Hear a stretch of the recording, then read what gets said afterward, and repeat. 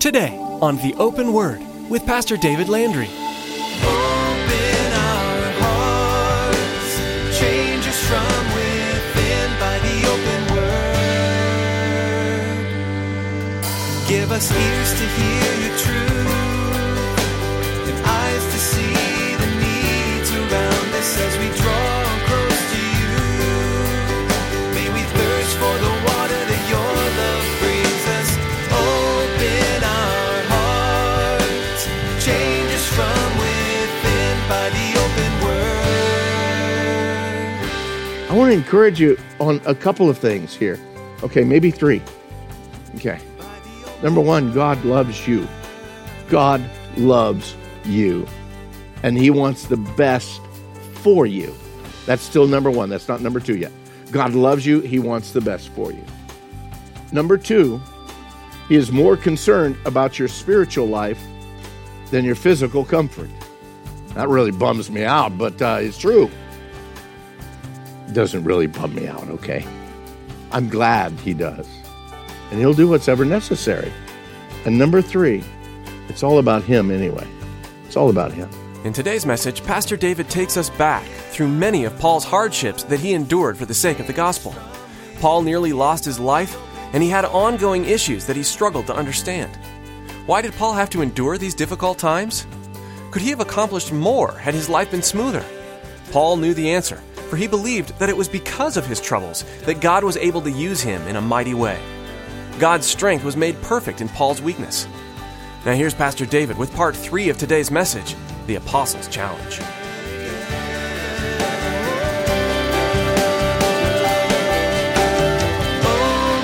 our hearts, change us from within by the open word.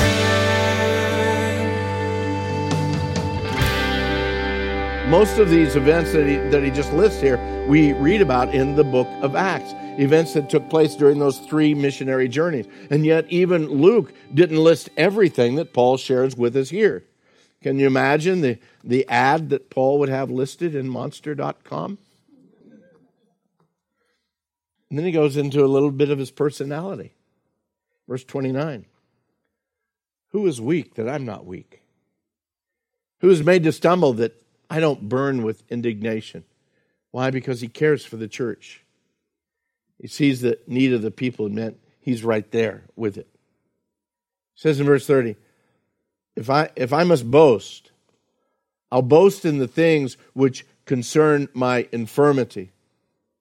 The God and Father of our Lord Jesus Christ, who is blessed forever, knows that I'm not lying. Okay, Paul, we see your resume, we see your degrees, we see all your on-the-job experience, we see the classes that you took in the real life experience college.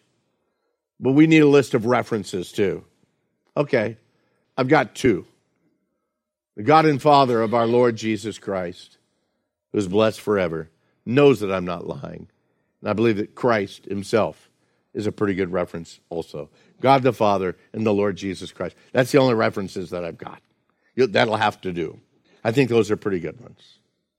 Now, of course, if you're listing your job and your life experiences, you want to include, again, some of your relations, some of your interactions with community leaders. So Paul lists at least one particular encounter with a community leader. Actually, he's an official. He's a politician, if you will. Look at verse 32. While I was in Damascus, the governor, under Aretas, the king, who guarded the city of the Damascenians with a garrison, he desired to arrest me. But I was let down in a basket through a window in the wall, and I escaped from his hands. How'd you deal with the community around you? Well, they let me out, the wall through a window. That's how it worked, because they wanted to arrest me. I'm sure that had to be a bit humbling to Paul, even as he's writing here. But he's very honest with the church there in Corinth. This is the real deal. This is who I am. You need to know not only my place and my ministry, but you also need to know the sufferings that I received in the midst of that ministry. Now, this is where we move on into chapter 12, because I believe that Paul continues on into his standing, his experience spiritually as we move on into chapter 12. Look at verse 1. It is doubtless not profitable for me to boast. I'll come to visions and revelations of the Lord. He says, I know a man in Christ who 14 years ago, whether in the body I do not know, or rather out of the body I do not know, God knows. Well, such a one was caught up to the third heaven. Now, we spoke about this in the not too distant past, that within the Jewish mindset, there were actually three levels of what we would call the heavenlies or heaven. The first level is the sky, the atmosphere that we breathe. That's the heaven also for the Jews, but that's the first level of heaven. Second level of heaven is the galaxies in the universe, the stars that go beyond that, outside of our atmosphere. That's the second level of heaven. The third level of heaven for the Jew is where God abides. So when Paul says, I was caught up into the third heaven, he says, man, I was brought right into the presence of God. And so we're looking here, and Paul is stating that this man, he's not even stating that it's him, but it is him, we find out later, that this man experienced a pre-rapture. As a matter of fact, the word that he used there is harpazo, and that's where we get our word rapture from. Harpazo in the Greek, rapturus from the Latin rapture, is a pre-rapture experience, I think is what's taking place there. He says in verse 3, I know such a man, whether in the body or out of the body, I do not know, but God knows, how he was harpazo, he was raptured up into paradise. And he heard inexpressible words which it's not lawful for a man to utter. Such a one I'll boast, yet of myself I will not boast, except in my infirmities. For though I might desire to boast, I will not be a fool, for I speak the truth. But I refrain, lest anyone should think of me above what he sees me to be or hears from me. Paul was clear here, that experience, that time of, again, being raptured into heaven, whether in the body or out of the body, he says, I don't know, that time in his life, he was very clear here that it wasn't about him. That's why he didn't say, hey guys, you trust in these false prophets? Let me tell you, any of them been to heaven? I got raptured up into heaven, man. I saw things no man should see. I heard words spoken that no man should speak. No, that's not where he's going. He says, I just know a guy. I just know a guy. No, he doesn't own an auto shop down here. I just know a guy. It was all about the Lord. How often we move into the idea that when God uses us or blesses us or reveals something to us, wow, I must be something special. Listen to what God revealed to me. And yet, I love what Solomon says. Hey, don't forget, there's nothing new under the sun. Why would God reveal anything to you? Or me, for that matter? Why would he? For his glory. Not for yours, not for mine. For his glory. That's the only reason. God gave me this great revelation, as though it's all about you. Rather than the Lord simply finding a vessel to reveal himself through. Paul didn't even fess up to the fact that it was him who experienced it. He says, I know such a man. Whether in the body or out of the body, I really don't even know that. But God knows. And he was caught up in it. And then in verse 7, he says, unless I should get a big head over this. Well, okay, my version, that's what my version says. But the New King James says, lest I should be exalted above measure by the abundance of the revelations. A thorn in the flesh was given to me, a messenger of Satan to buffet me, lest I should be exalted above measure.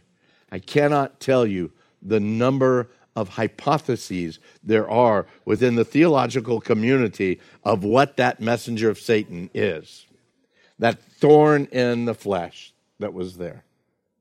I could come up with speculations and I could mention all kinds of things. But beloved, we just really don't know. We can speculate that it was a problem that he had with his eyes. We just don't know. Some say that, some of the writings, some of the areas in Paul's writings say, see with what big letters I write as I sign this myself, that he had problems. One of the reasons why he dictated most of the letters is because he had problems with his vision that went all the way back to the Damascus Road when he saw that great light. Okay, great story, but you need to understand it's speculation.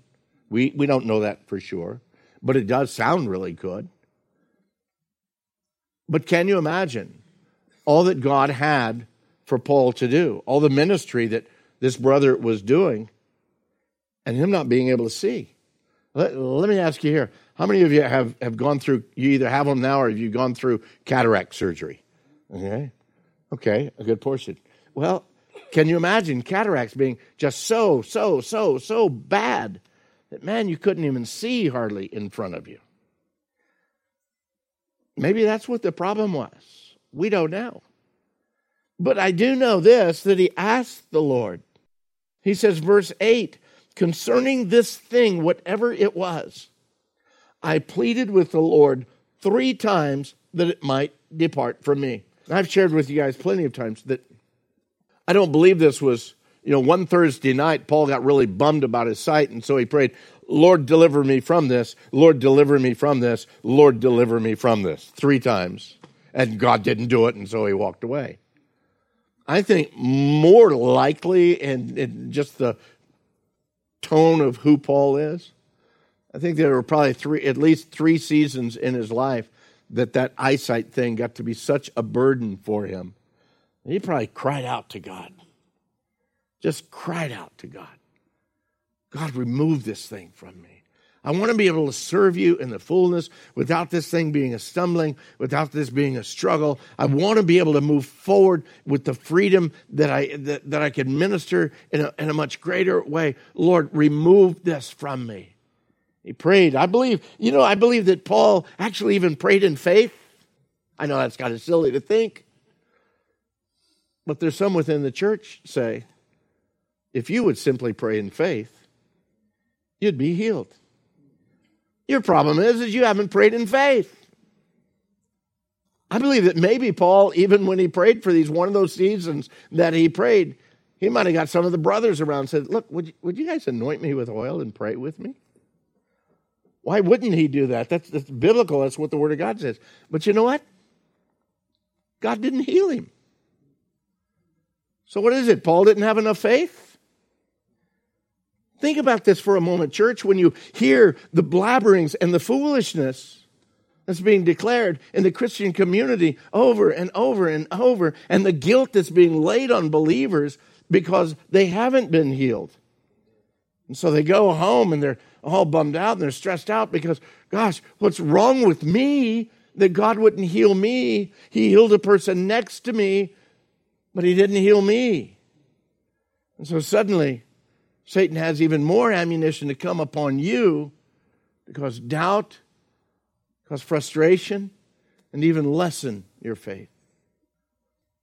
Paul says in verse 9, God said to me, my grace is sufficient for you, for my strength is made perfect in weakness.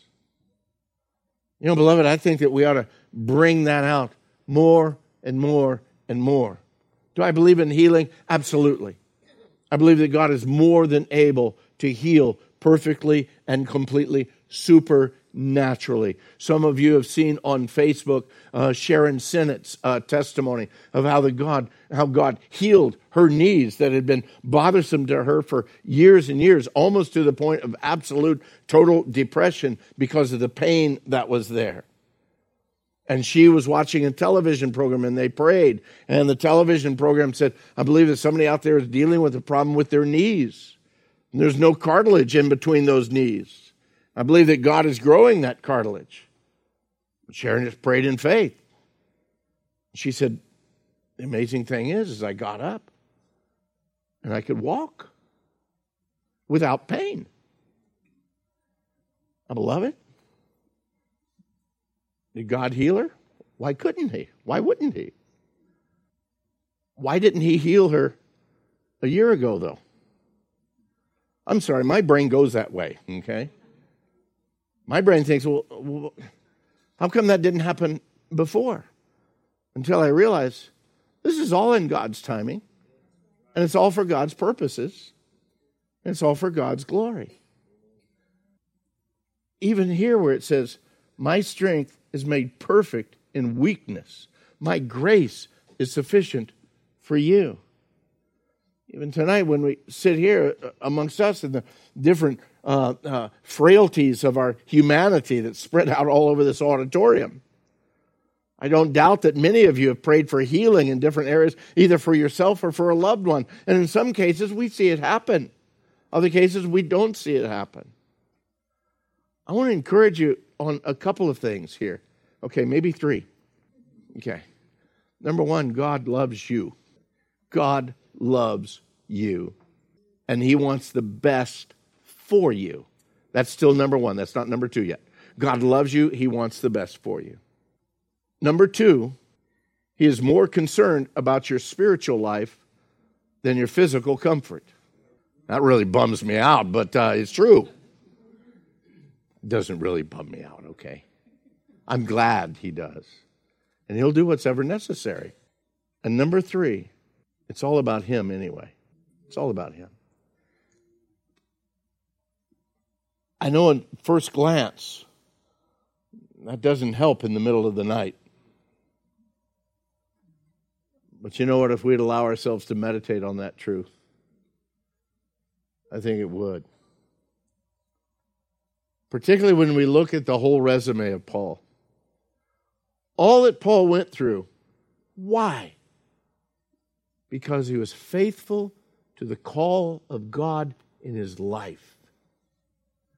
Paul could have backed off at any time. I'm not going to prison again.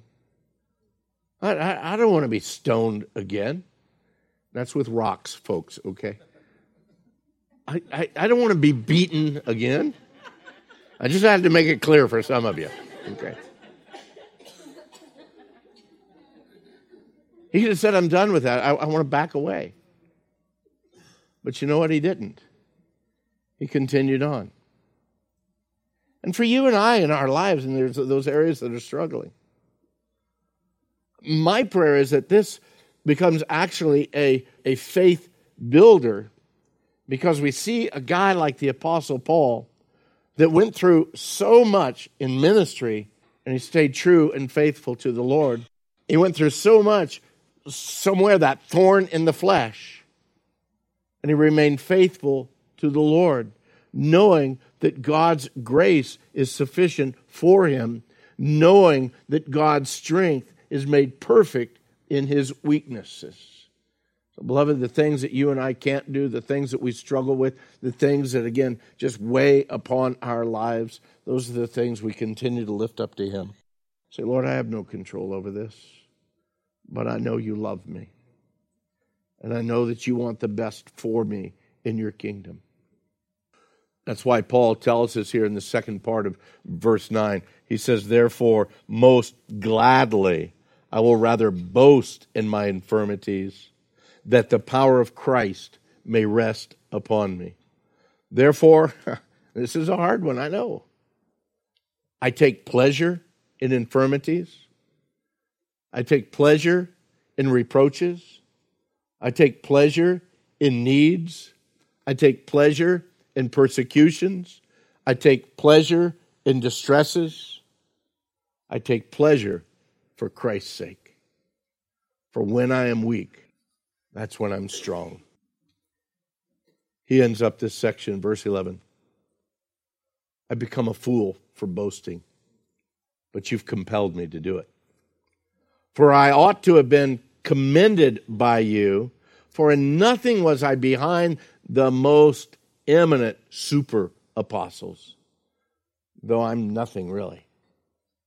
Truly, the signs of an apostle were accomplished among you with all perseverance in signs and wonders and mighty deeds.